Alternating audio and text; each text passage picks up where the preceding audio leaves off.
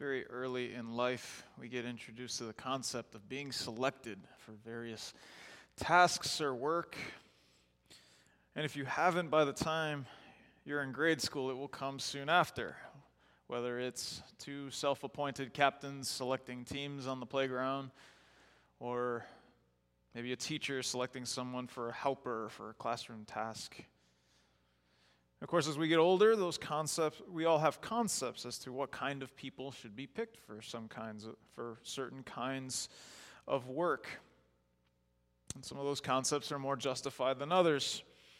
And it's this awareness that brings us to tell people things like dress the part or dress for the job you want to have, which isn't necessarily a bad thing because some of these concerns are valid. You want someone to be qualified for what they're doing, and you want a good candidate to project that qualification. But at the same time, life experience also teaches us very quickly that selection for a task or an assignment or work sadly can be carried out in ways that are less than ideal, if not flat out wrong.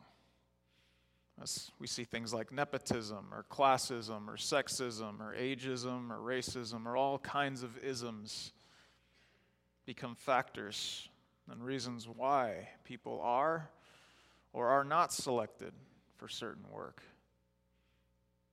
Fortunately, none of these things are factors in being part of the most important kind of work. Today is the fourth Sunday of Advent, a season where we remember Israel's waiting for the Messiah and recognition for our waiting for his return when Jesus comes again. And so far, we've looked at the Advent reality being rooted in God's promise of restoration. We've talked about how our waiting is active as we prepare our hearts for the Lord's work and his return. And this week, we take a closer look at what participating in God's work involves.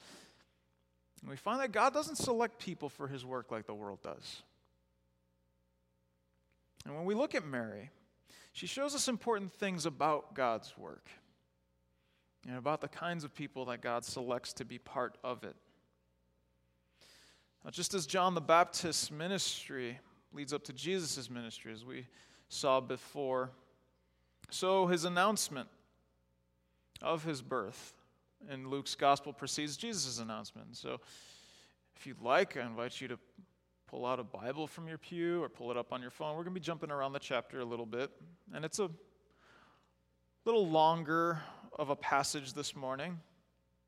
Sometimes that helps to reference, but before our passage, before Mary encounters the angel Gabriel, we're told that Gabriel announces the birth of John the Baptist to his father Zechariah, saying that his wife Elizabeth will conceive, even though to this point they have been unable to bear children.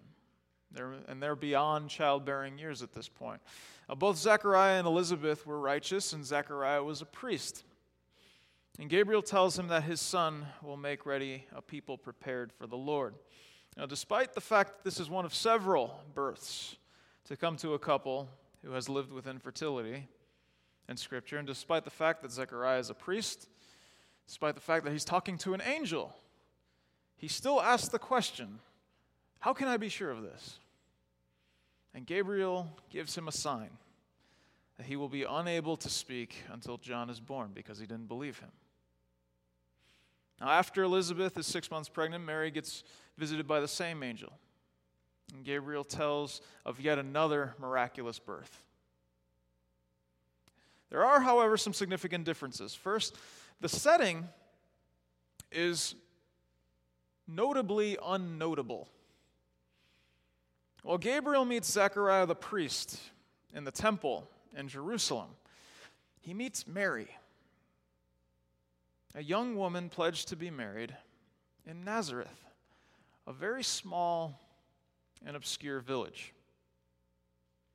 And Mary is a woman of no social significance, and yet she's told that she's highly favored, that she will give birth to the Son of God, and that he will be given the throne of David, whose kingdom will last forever. She's giving birth to the Messiah. Now, way back in the summer, we looked at God's promise to David in greater detail. We revisited it a couple weeks ago in Jeremiah's prophecy, and David, the king by which all other kings were measured in Israel's history, was promised an eternal dynasty. And that promise takes on a new light after the kingdoms of both Israel and Judah are conquered and exiled. And so at the time of this announcement, they remain an occupied people, occupied by an oppressive Roman Empire. And so everyone in Israel is waiting for the Messiah to restore the kingdom. And Mary is to give birth to him miraculously, as a virgin, by the power of the Holy Spirit, an even greater miracle than her relative Elizabeth experiences, who she goes to visit after submitting to Gabriel's message. And it's hard to do justice to the richness of this wonderful story, but there are a few things we can look at to inform how we can view God's work as we wait, and how we can be more a part of it. First of all, a key message of the passage is that God's work will not fail. It's easy enough to recognize it as we read. It's a little harder to digest emotionally, because it doesn't always seem like God is at work. It's hard to appreciate how profound Gabriel's word is to Mary. This is coming to a woman among a people that have been bullied by the surrounding empires and nations for centuries, during a time when it had been about 400 years since the last time they heard from a prophet. And all around them are reminders of the power of the Roman Empire that was oppressing them. Perhaps it's these factors, or perhaps it's more personal, but it's interesting to note that in this context, Zechariah the priest does not immediately believe the angel's message to him, but Mary the peasant does. Where Zechariah asks, "How can I be sure of this?" Mary's question doesn't concern whether it will or won't happen. It presumes that it will happen. She simply wants to know how, because she's a virgin. Gabriel tells her, of course, the power of the Holy Spirit will overshadow her, saying, verse 37, "For no word from God will ever fail."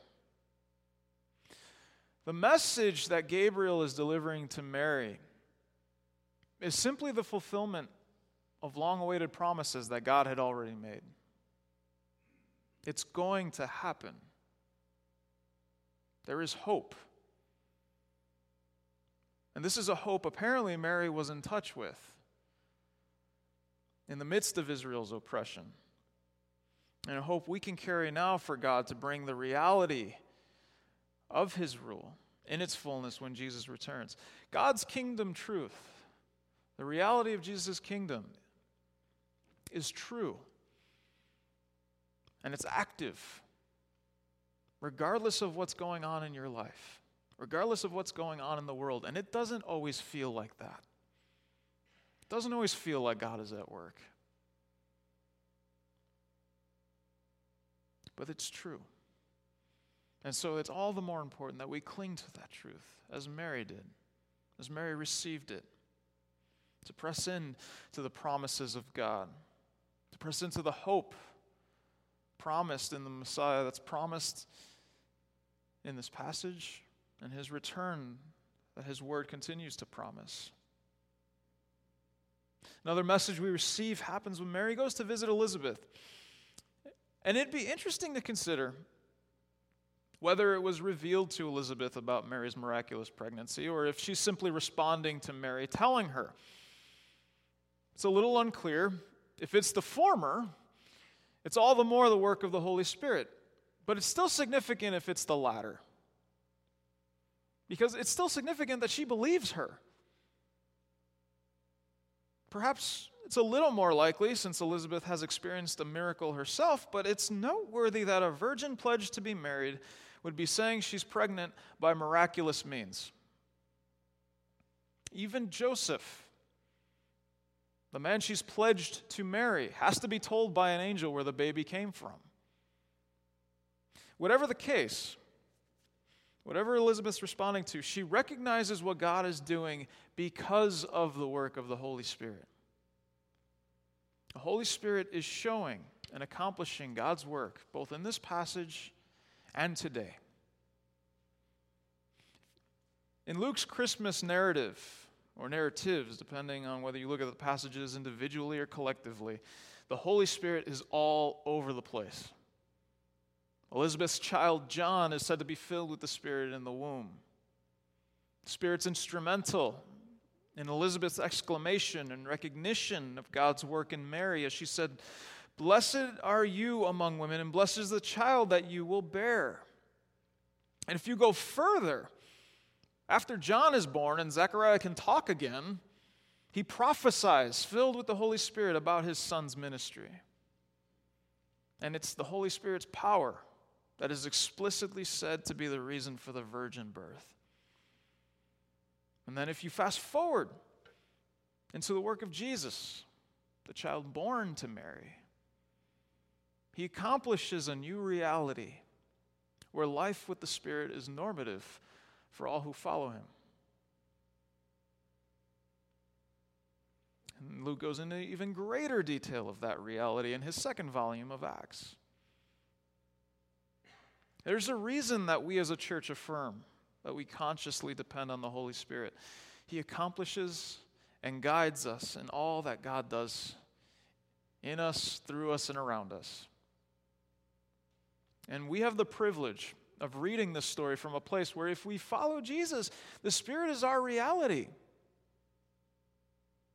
Do we live in a way consistent with that reality?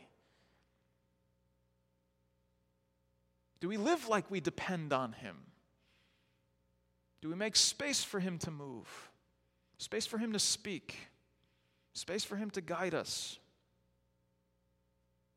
If you want to see what God is doing, if you want to be a part of what God is up to, it helps to be open to the work of his Holy Spirit. Finally, Mary shows us that God favors the humble and the willing for his work. This is a continual theme throughout Scripture. Time and again, God uses unlikely characters, overlooked characters, characters on the margins, the people who we wouldn't pick are the ones he often picks to be a part of his plans.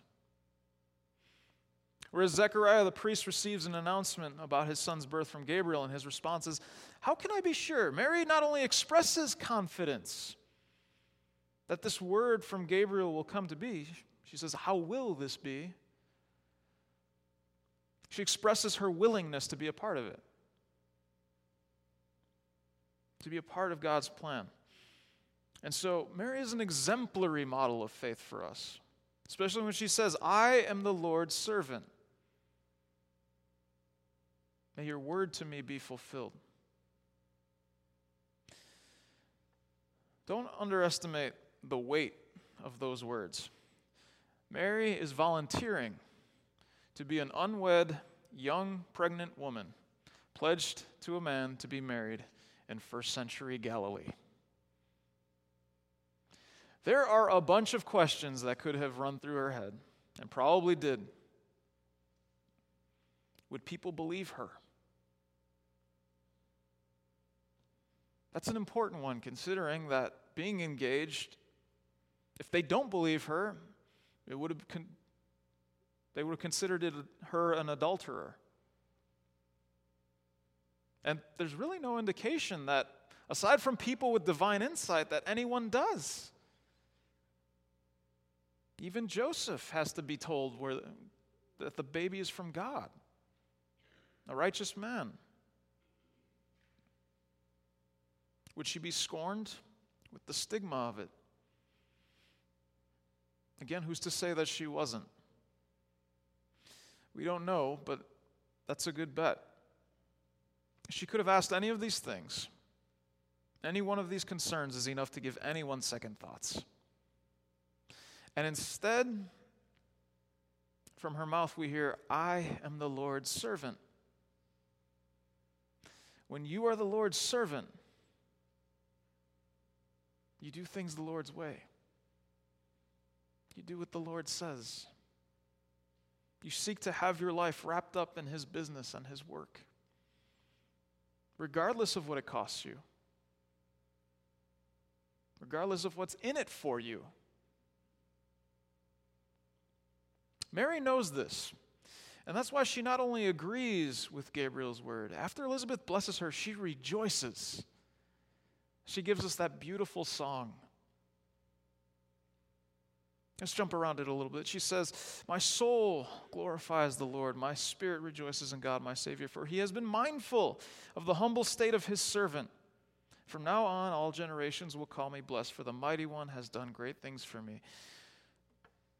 Holy is His name." Mary rejoices in being part of God's work, and in her whole song, there's not a word about what it might cost her. Instead, she recognizes that the work is bigger than her. If you go farther down, we'll skip toward the bottom. If you go to verse 54, she says, "He has helped His servant Israel, remembering to be merciful to Abraham and his descendants forever, just as He promised our ancestors." She recognizes that she is given a privileged part in the big picture of God's salvation history. She knows it's not about her. God's work is not about us. It's about Him. It's about His glory. And the one born to Mary is still working. He is still bringing His kingdom, as promised, to this world. He is still inviting us to be part of it, alongside Him. And if we want to be part of it, it would help us to be mindful of His Spirit, to listen to Him and to obey Him. And Mary's words and actions, they teach us the importance of a humble trust in God that she displays so well to be a part of His work. The middle of her song instructs us further when she says, "He has performed mighty deeds with His arm. He has scattered those who are proud in their inmost thoughts. He has brought down rulers from their thrones, but He has lifted up the humble. He has filled the hungry with good things, but He has sent the rich away empty." In God's kingdom, the last are first, and the first are last, just as our Savior teaches. There is a role reversal where true power is not wielded from the thrones or the offices or the boardrooms of this world. Instead, being a part of the most important work, the work that will not fail, the work that has eternal purposes, to be a part of that, it comes through having a humble heart that God will lift up. And so while our world may choose the rich, the powerful, the strong to be on their team, while the world says you have to make your mark and make a name for yourself, while the world urges us to get more, even if it's at the expense of others, an unnotable young woman from an unnotable town shows us another way. Mary shows us God's way and exemplifies who God incorporates into His big plans. She shows us the humble heart that the Holy Spirit so often works through, so often speaks through, when she says, "I am the Lord's servant." May we respond to God's work in the same way. Let's continue worshiping.